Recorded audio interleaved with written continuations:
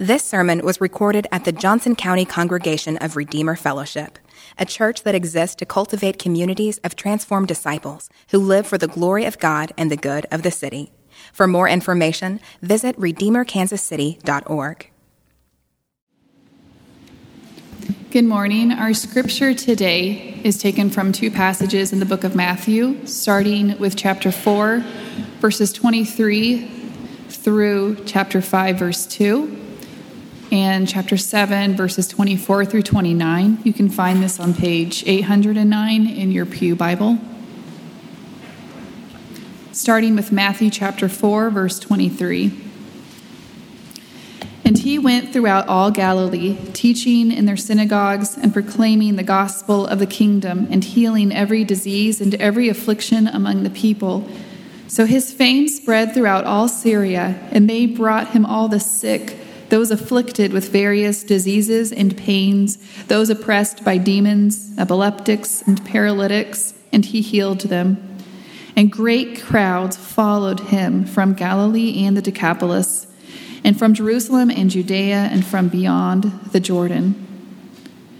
Seeing the crowds, he went up on the mountain, and when he sat down, his disciples came to him, and he opened his mouth and taught them, saying, Chapter 7, verse 24. Everyone then who hears these words of mine and does them will be like a wise man who built his house on the rock. And the rain fell, and the floods came, and the winds blew and beat on that house, but it did not fall, because it had been founded on the rock. And everyone who hears these words of mine and does not do them will be like a foolish man who built his house on the sand. And the rain fell, and the floods came, and the winds blew and beat against that house, and it fell, and great was the fall of it. And when Jesus finished these sayings, the crowds were astonished at his teaching, for he was teaching them as one who had authority, and not as their scribes. Good morning.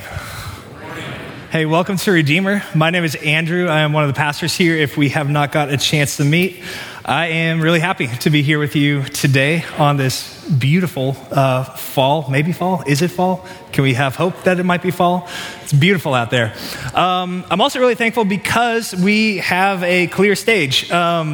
We've been working a long time to try to get some new lights in here to hang the speakers up. So Jory Collier, who led worship for us, he's a member at Redeemer. He normally worships at Midtown. He's our director of all things technology. He helps out with worship.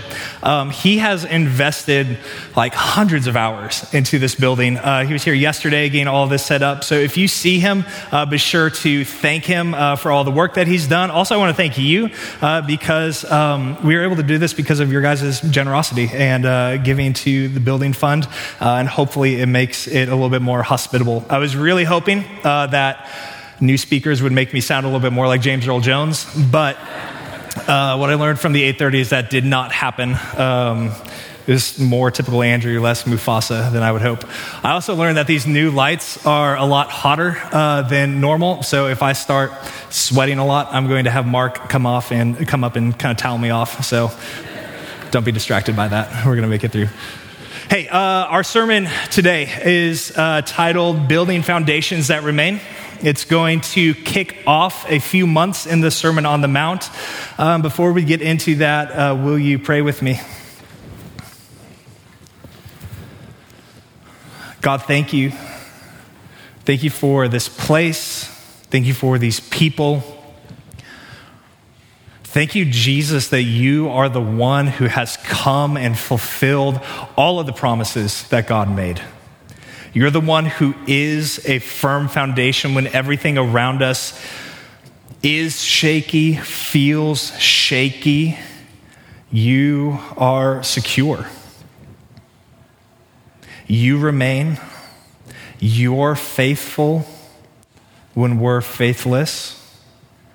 So I pray that you would speak really clearly, that we would see more and more of Jesus, that we would be captivated by you, that we would actually experience your grace, your mercy, and I pray that you would fill us with your Spirit and help us do what Jesus called us to do, which is not just to be hearers of the word, but actually doers of the word.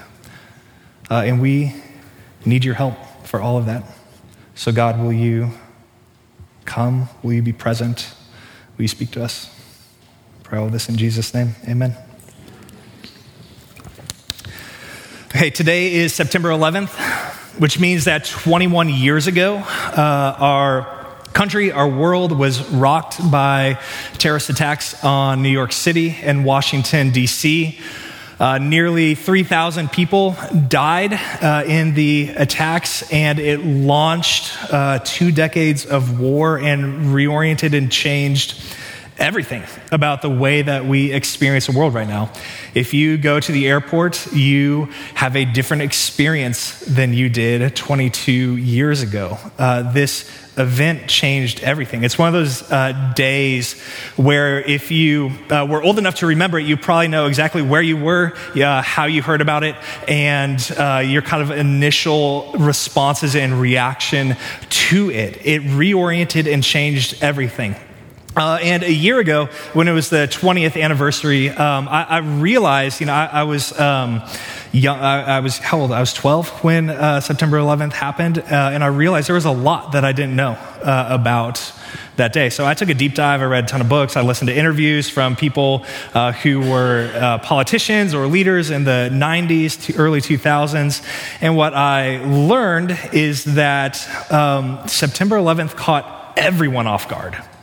Everyone thought, except for a few people, that we had a good, secure system, structures, agencies that were going to stay secure, that were going to help us, that were going to protect us. And in a day, it was revealed that what we were standing on was a lot shakier and uncertain than we thought it actually had been. Fast forward to today, that feeling of shakiness, instability hasn't really gone anywhere, has it? Right? Look around in your own lives, look around in the world, and you can see, man, things just feel tenuous. Like, what is there that we can stand on that's secure? We all experienced this in the last couple of years with the pandemic and COVID-19 exposing like, oh man, we are really vulnerable to events happening in our lives that are outside of our control. And that can throw everything into chaos. We felt that in our church over the last couple of years when things like fell apart and we could not rely on things that we thought we were going to be able to stand on and rely on. And I know from my conversations I've had with you, you all have experienced that in different ways in your own personal life also. We're experiencing shaking and we're looking for something that we can hold on to that's not going to fall apart, right?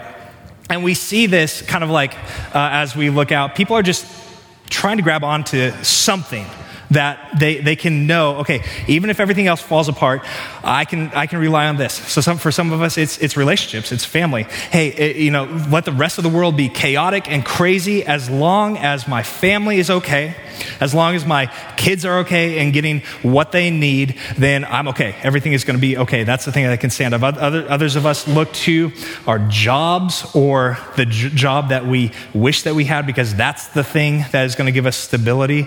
Where we are right now is shaky, but that place is actually going to be secure. We look to health. We look to our physical health. We look to our mental health to help us be okay when everything is falling apart. And here's the thing. Relationships, family, jobs, health, beautiful, all good, all important. But when everything is falling apart, can those things actually sustain and save us? So these words that you heard read from Matthew chapter 7 are maybe some of the most famous words in the Bible. If you grew up in church, you probably heard the story of the wise man who built his house on the rock. He sang the song, "The wise man built his house upon the rock," right? I know at least one of you sang that when you were growing up. I mean, I did. So it's this story, it's this Jesus presenting us with this picture of two men. One is wise, one is foolish. One builds his house on a firm foundation that when the rains come, it's secure. The other builds it on a sandy foundation. And when the rains come, it gets washed away. And the meaning is pretty straightforward, but it's actually a really deep challenge for all of us sitting here listening to Jesus's words to not just hear what he has to say, but to actually respond to what he has to say. Because the wise person who builds his house on the rock isn't just the person who hears and accepts what Jesus has to say. Jesus says that the fool hears and accepts what he has to say. He just doesn't do anything with it. The wise person is actually the one who hears what he has to say and does it and does them and follows them. And that, Jesus says, is a firm foundation that can withstand storms, trials, and crisis. So, for the rest of the year, we are going to spend our time in Matthew chapters 5 through 7, studying Jesus' Sermon on the Mount. The Sermon on the Mount has captivated people since Jesus originally preached it in Galilee 2,000 years ago. You see that in the text. At the end of Matthew chapter 7, Jesus finishes talking, he finishes teaching, he walks away, and what does it say? The crowds were astonished at his teaching because he was teaching them as one who had authority and not one of their scribes. What does that mean? When I talk, when Mark talks, when any of us talk, like our authority is derivative from something. I don't actually have any authority in and of myself. Like zero, null. When Jesus is talking though, the people recognize, oh, there is something different about what he is doing and what he is saying. He's not just pointing to something else, some greater authority. He's actually teaching like he possesses authority in and of himself, which means what he has to say ought to be taken really seriously. You can't just blow by it. And that's really uncomfortable because Jesus, all throughout this sermon, is going to put his finger on really sore spots in our hearts and our lives. He's going to go cut through all the nonsense, go to the root level of what's going on, and he's going to push down on it and say, hey, where is the grace of God in this area? The things that you're tempted to hold on to, what does it look like to be reoriented in the kingdom of heaven? And so the sermon is challenging. It should make us really uncomfortable. And at the same time, there are things in it that people love. People love what Jesus has to say in the Sermon on the Mount because he says things like, love your enemies. Judge not, lest you be judged. Whatever you wish others would do to you, do also to them. Gandhi once said that if Christianity meant living by what he thought the Sermon on the Mount meant, then he would gladly call himself a Christian.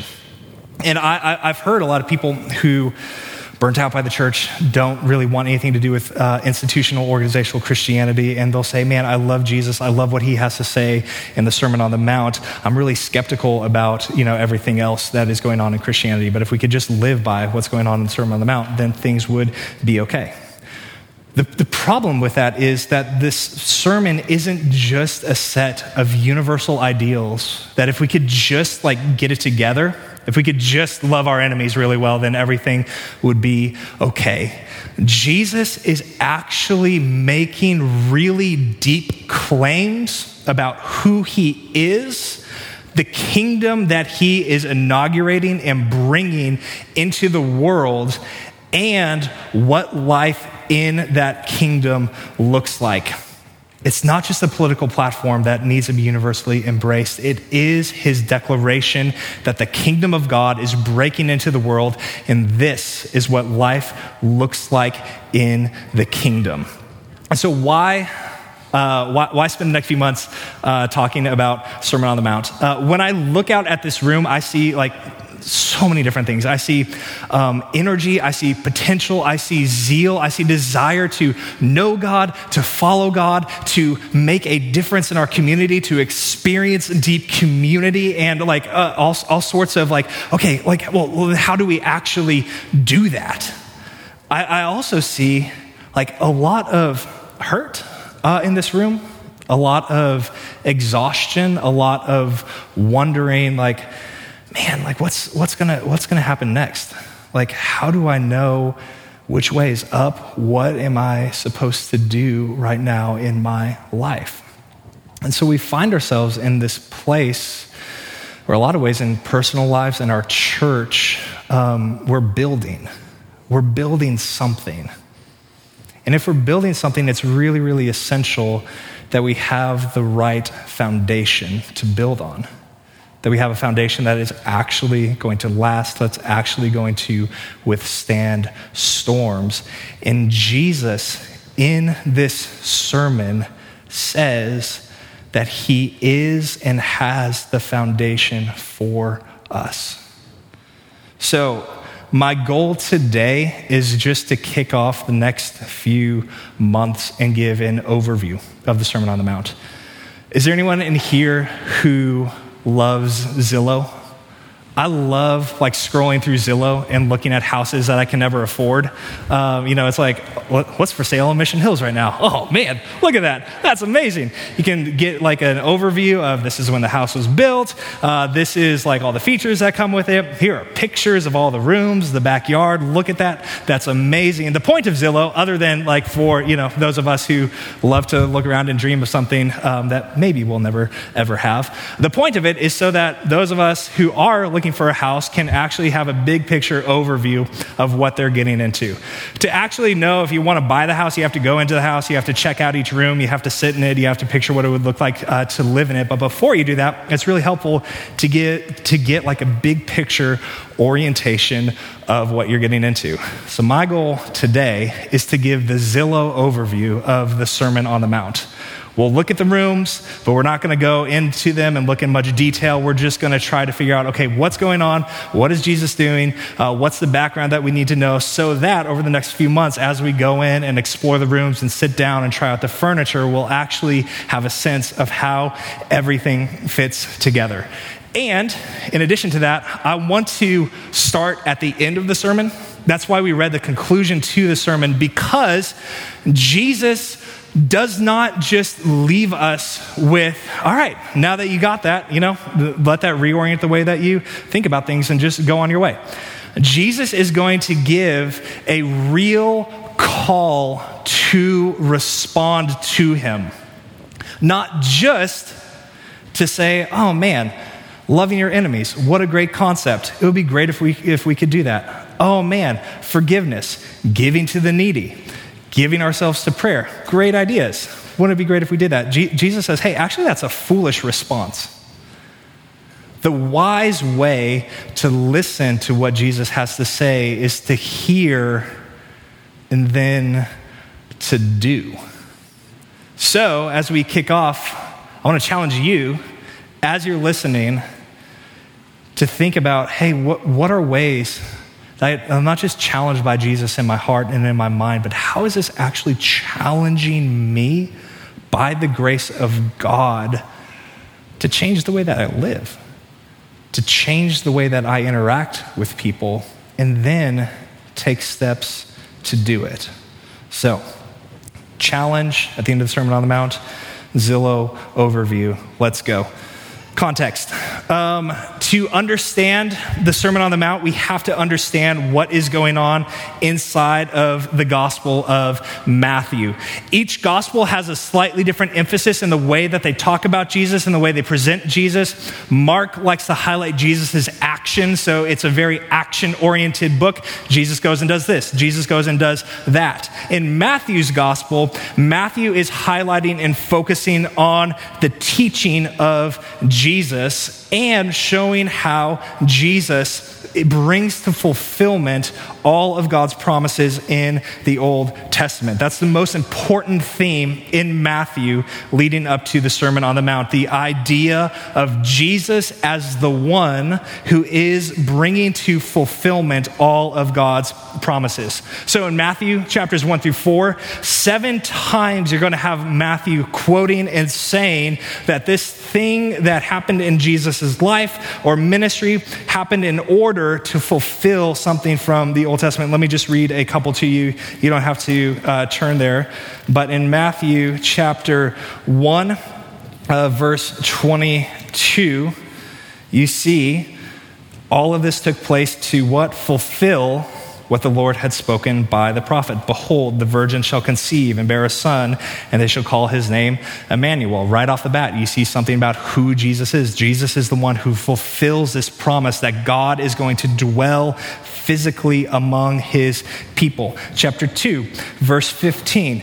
After Jesus is born, his parents take him to Egypt to escape from Herod, who is looking to kill him, and remain there in Egypt until the death of Herod. Why? This was to fulfill what the Lord had spoken by the prophet, out of Egypt I called my son. And that happens over and over and over again in Matthew's gospel. Jesus is the one who's bringing to fulfillment the words that the Lord has spoken.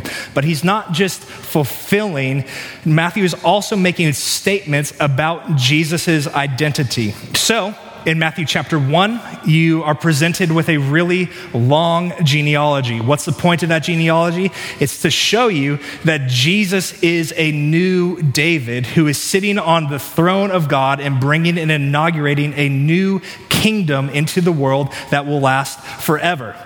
In Matthew chapter 4, you see Jesus in the wilderness being tempted by Satan. And immediately, people who were in that world would have thought of stories in the Old Testament of Satan tempting Adam, Eve in the Garden of Eden. What happened back then? They were faithless. They succumbed to temptation. And as a result, the world is cursed. God says, I'm going to bring a redeemer to rescue the world. He calls out this people, Israel, to be his people, to bring forward his promises into the world. And then what happens with them? They're unable to do it. They fail. They are faithless over and over and over again. Matthew chapter 4, Jesus in the wilderness, just like Israel in the wilderness, tempted by the devil. Is he faithful? No, he's faithful. He overcomes, and by overcoming, he is actually bringing and inaugurating a new kingdom into the world that's going to push back the forces of darkness and actually bring to realization the rule of God inside of the world.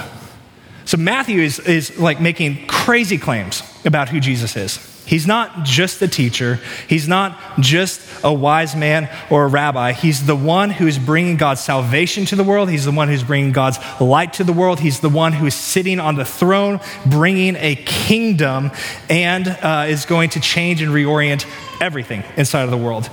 And there are 3 aspects that's really important for us to remember as we hear this idea of fulfillment as we approach the Sermon on the Mount.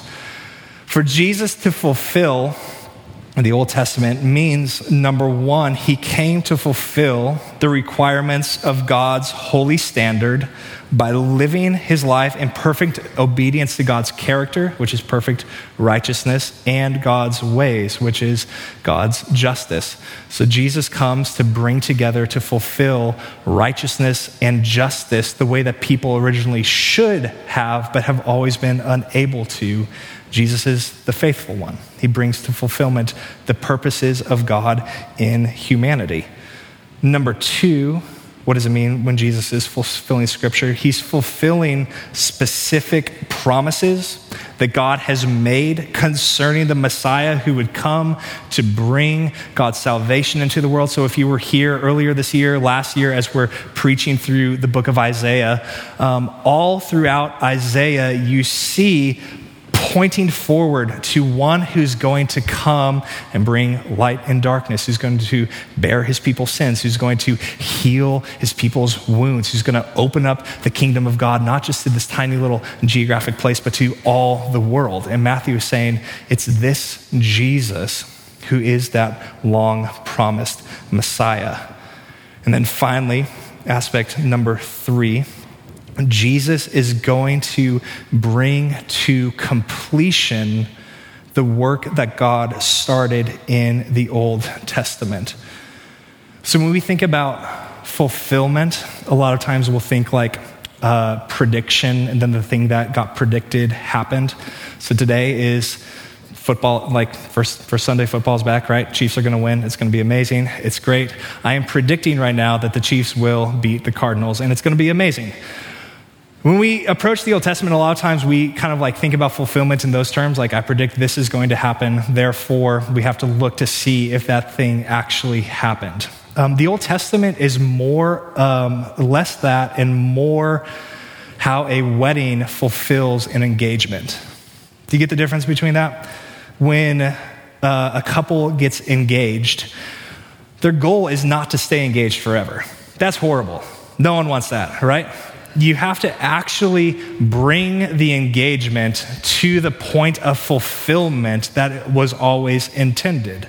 So weddings fulfill the original promises of an engagement. They bring to fruition. They bring to realization. So when the Bible talks about Jesus fulfilling promises that God made, it's more that.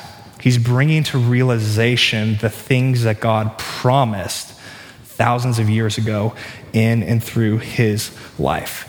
And so the question is that we should all be answering is, man, who can do all of that? Like there's no human who can be perfectly faithful to God. There's no human who can bring to fulfillment everything that God has said he would do. It has to be someone who is God and who is human, which Matthew has already tipped us off. Hey, Jesus is Emmanuel, God with us, the one who is fulfilling everything that God said he would do. So it's with all of that kind of ringing in our ears that Jesus begins his ministry in Galilee preaching. And you can see kind of the content of what he was preaching in chapter 4, verse 17. It's pretty simple. He goes out and says, repent, for the kingdom of heaven is at hand.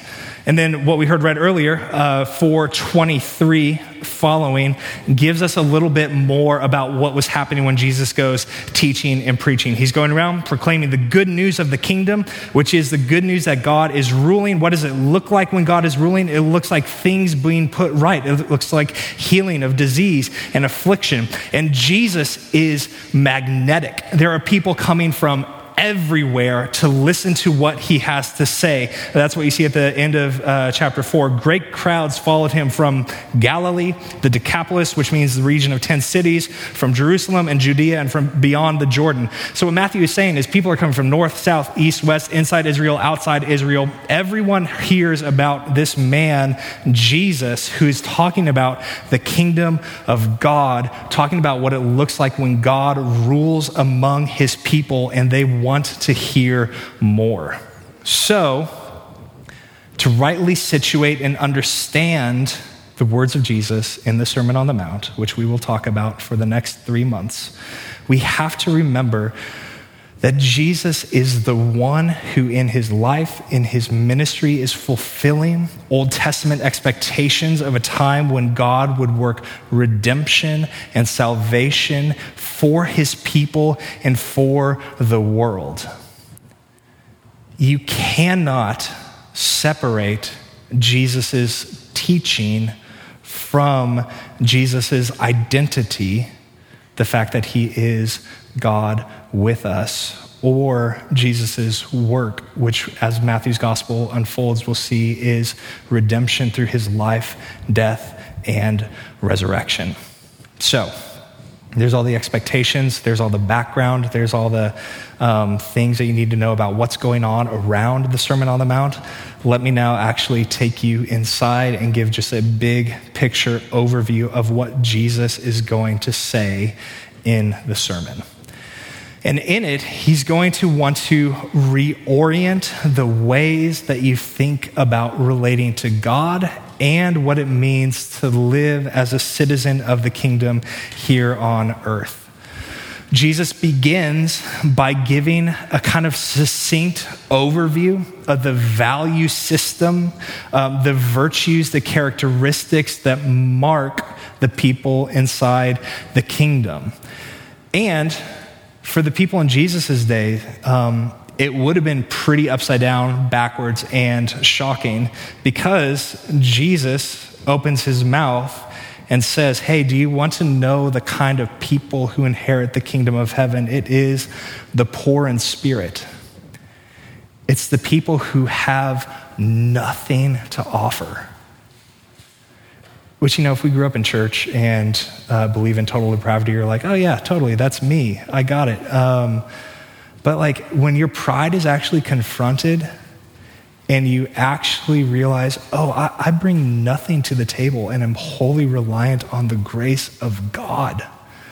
That's what Jesus is talking about here, to talk about being poor in spirit. I have nothing to offer. There's nothing impressive about me. And Jesus says, yeah, the kingdom belongs to you. Blessed are those who mourn, he says. Blessed are the meek, not the loud, not the self-promoters. Blessed are the meek, for they shall inherit the earth. Blessed are those who hunger and thirst for righteousness, they shall be satisfied. Blessed are the merciful, for they shall receive mercy. Blessed are the pure in heart, for they shall see God. Blessed are the peacemakers, for they shall be called sons of God. And then, in case you're getting too idealistic and being like, oh man, yes, peacemakers, that if we could all just be peacemakers, everything would be okay.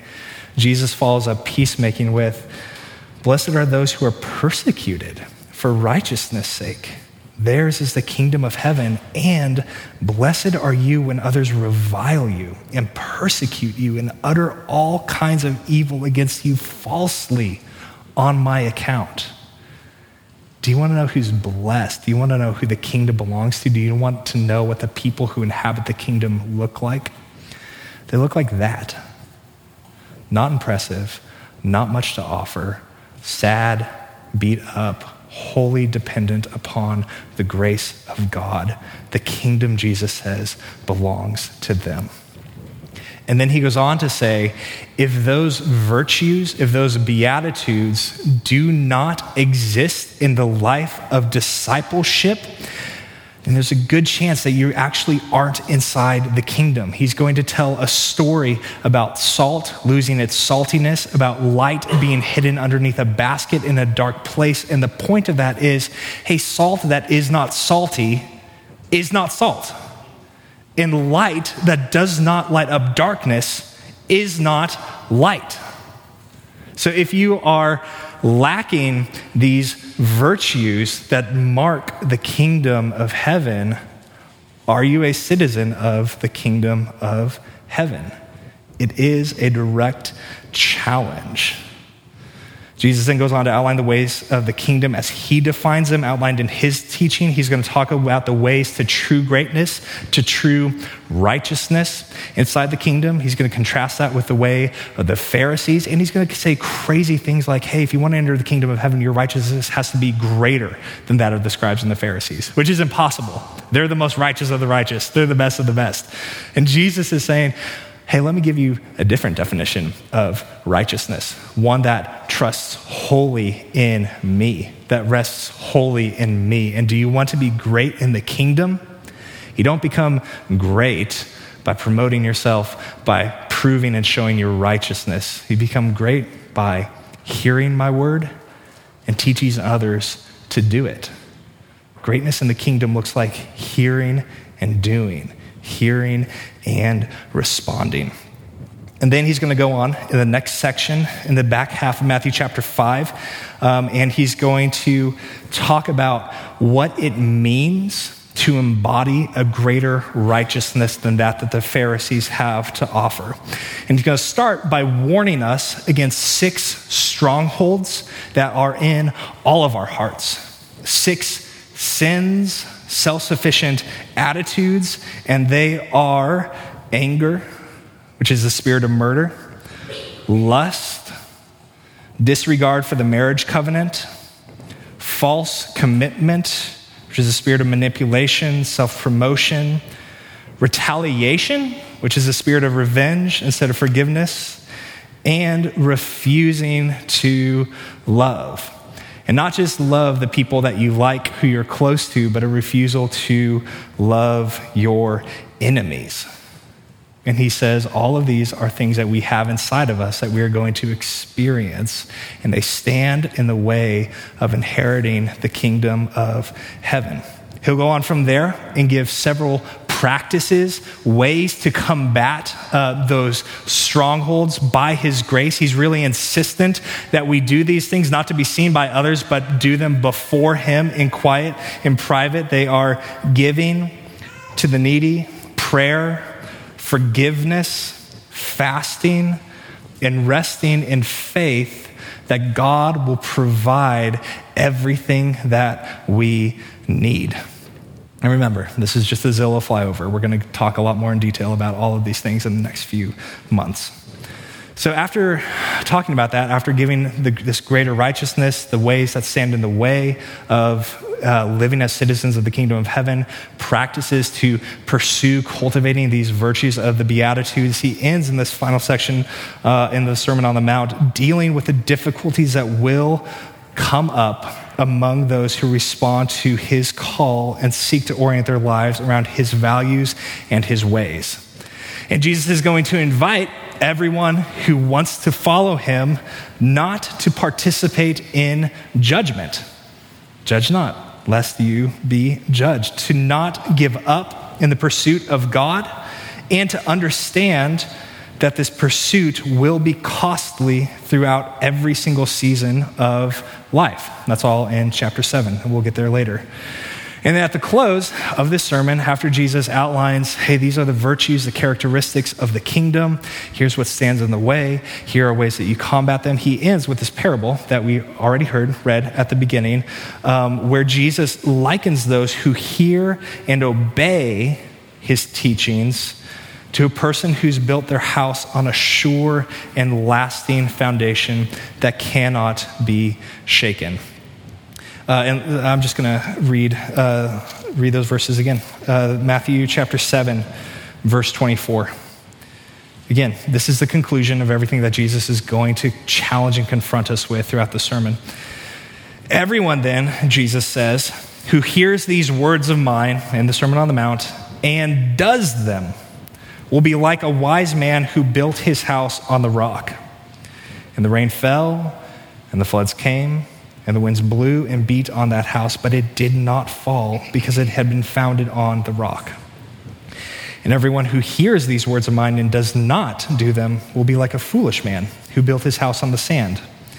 And the rain fell, and the floods came, and the winds blew and beat against that house, and it fell. And great was the fall of it. So Jesus lives in ancient Israel, ancient Galilee, 2,000 years ago. It's a pretty harsh landscape. There are a lot of desert regions and environments. It's really dry throughout most of the year. And it's kind of divided up into high places that are a little bit more secure and low places, which they call wadis, which for most of the year is fine, right? It's pretty level. It's pretty flat. It's not totally secure, but it's not going to go anywhere. The problem is during the rainy season, these wadis flood like crazy. And so when it rains, there's nothing to stop everything in its path from getting totally washed away. So you don't build a house in the sand. They don't have technology like we do where we can drill down and sink and build foundations. They're entirely dependent upon the material that they're building on. And so Jesus is setting up a really ridiculous situation. He's saying, hey, anyone who builds a house knows you don't build your house down in the flash floodplain. Sure, it's going to be okay most of the year, but you know that the storms are going to come. And when the storm comes, when the rain comes, when the wind comes, it's going to destroy and wash everything away. To do that would be completely foolish. And so Jesus is challenging you, challenging me, challenging all of us not to be like that foolish person and build whatever it is that we're building, build our life, build our house on unstable ground. And again, notice how he defines the rock, a sure, stable foundation. Everyone who hears these words of mine and what? Does them will be like a wise man who built his house on the rock. Jesus assumes that the way of wisdom is not just the way of hearing, saying, oh, that sounds nice, and then going on your own way. He tells us that the way of wisdom, the way of a firm foundation, is built wholly on trust in his word and then living like what he says is actually true and actually matters.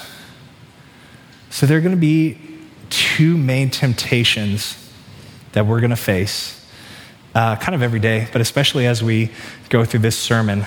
Some of us are going to hear that, and they're going to hear Jesus saying, oh, it's the people who hear and do. And we're going to focus on the do. And we're going to say I have to do everything that Jesus says. And if I don't do what Jesus says, then there's a good chance I'm not salt and I'm not in the kingdom. So I have to work really, really hard to do everything, which is the way of legalism, right? And that's not what Jesus is saying. Jesus is not saying do so that you can enter the kingdom.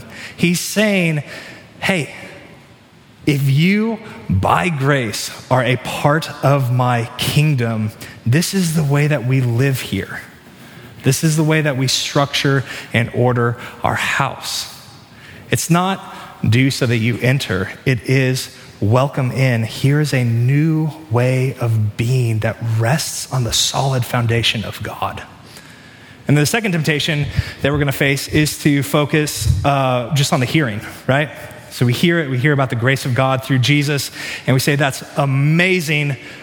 I can bring nothing to the equation. Jesus loves me. Jesus accepts me. Therefore, I'm just going to rest in his grace and do whatever I want to do. I'll just go and do my own way, trust that Jesus' grace has me. That's the way of license, right? Jesus is charting a third way.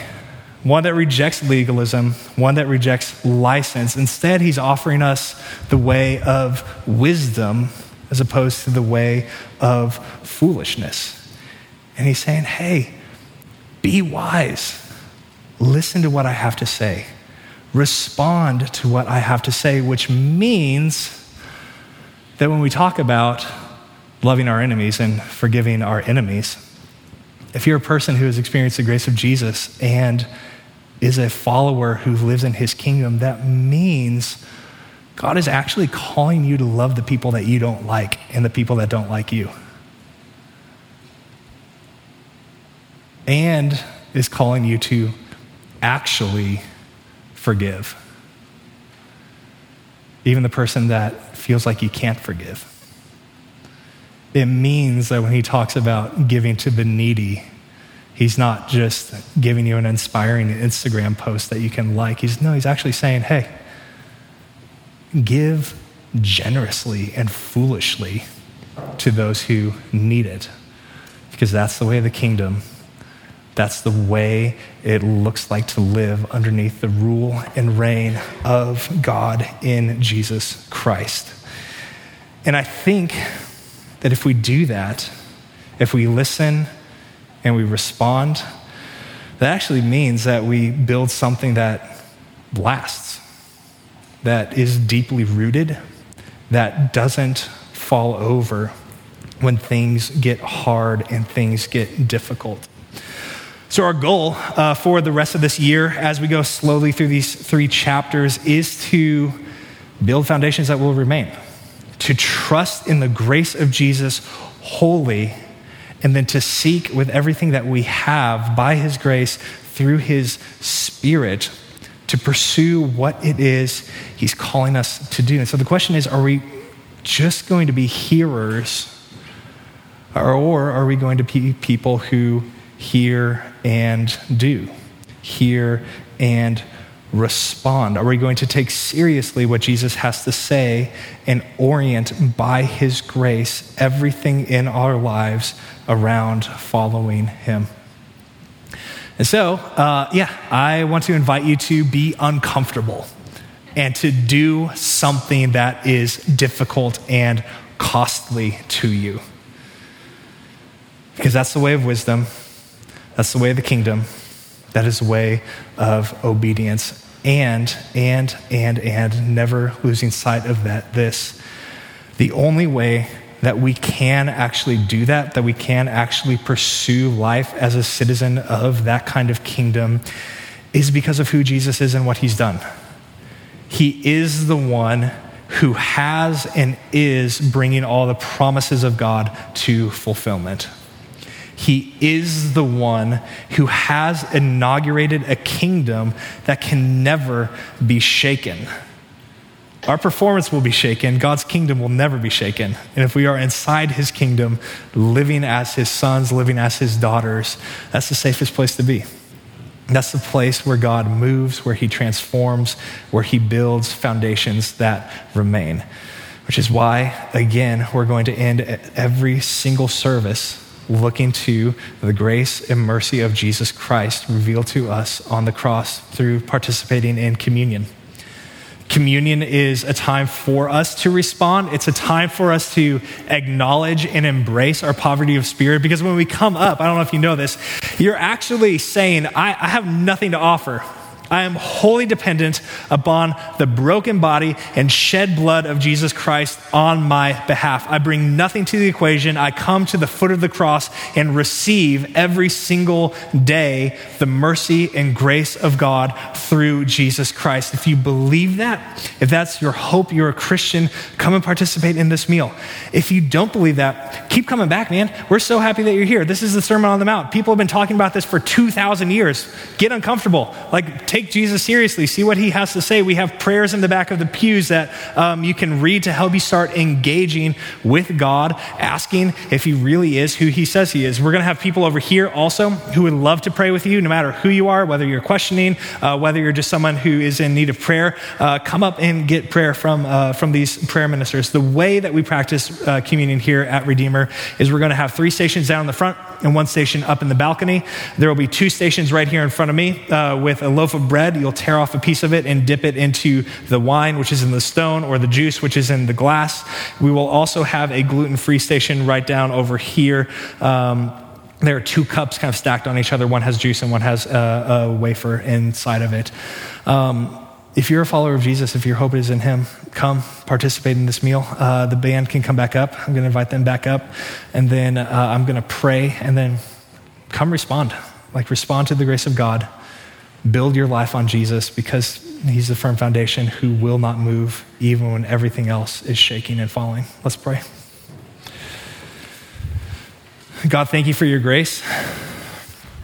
Jesus, thank you for your word. Thank you that you aren't just a teacher who says inspiring things. You're actually God with us.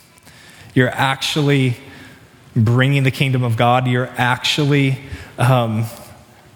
dispensing blessing and grace. You're the one that we can count on. And so, God, I pray as we come to your table and as we listen to your words in the Sermon on the Mount, God, will you give us all the grace that you have to offer? Because we are all poor and needy. Every single one of us needs you. So Father, will you be faithful to your word? Will you change us, and will you build firm foundations here in our church and in our lives? Because we really need you. In Jesus' name, amen. Come when you're ready.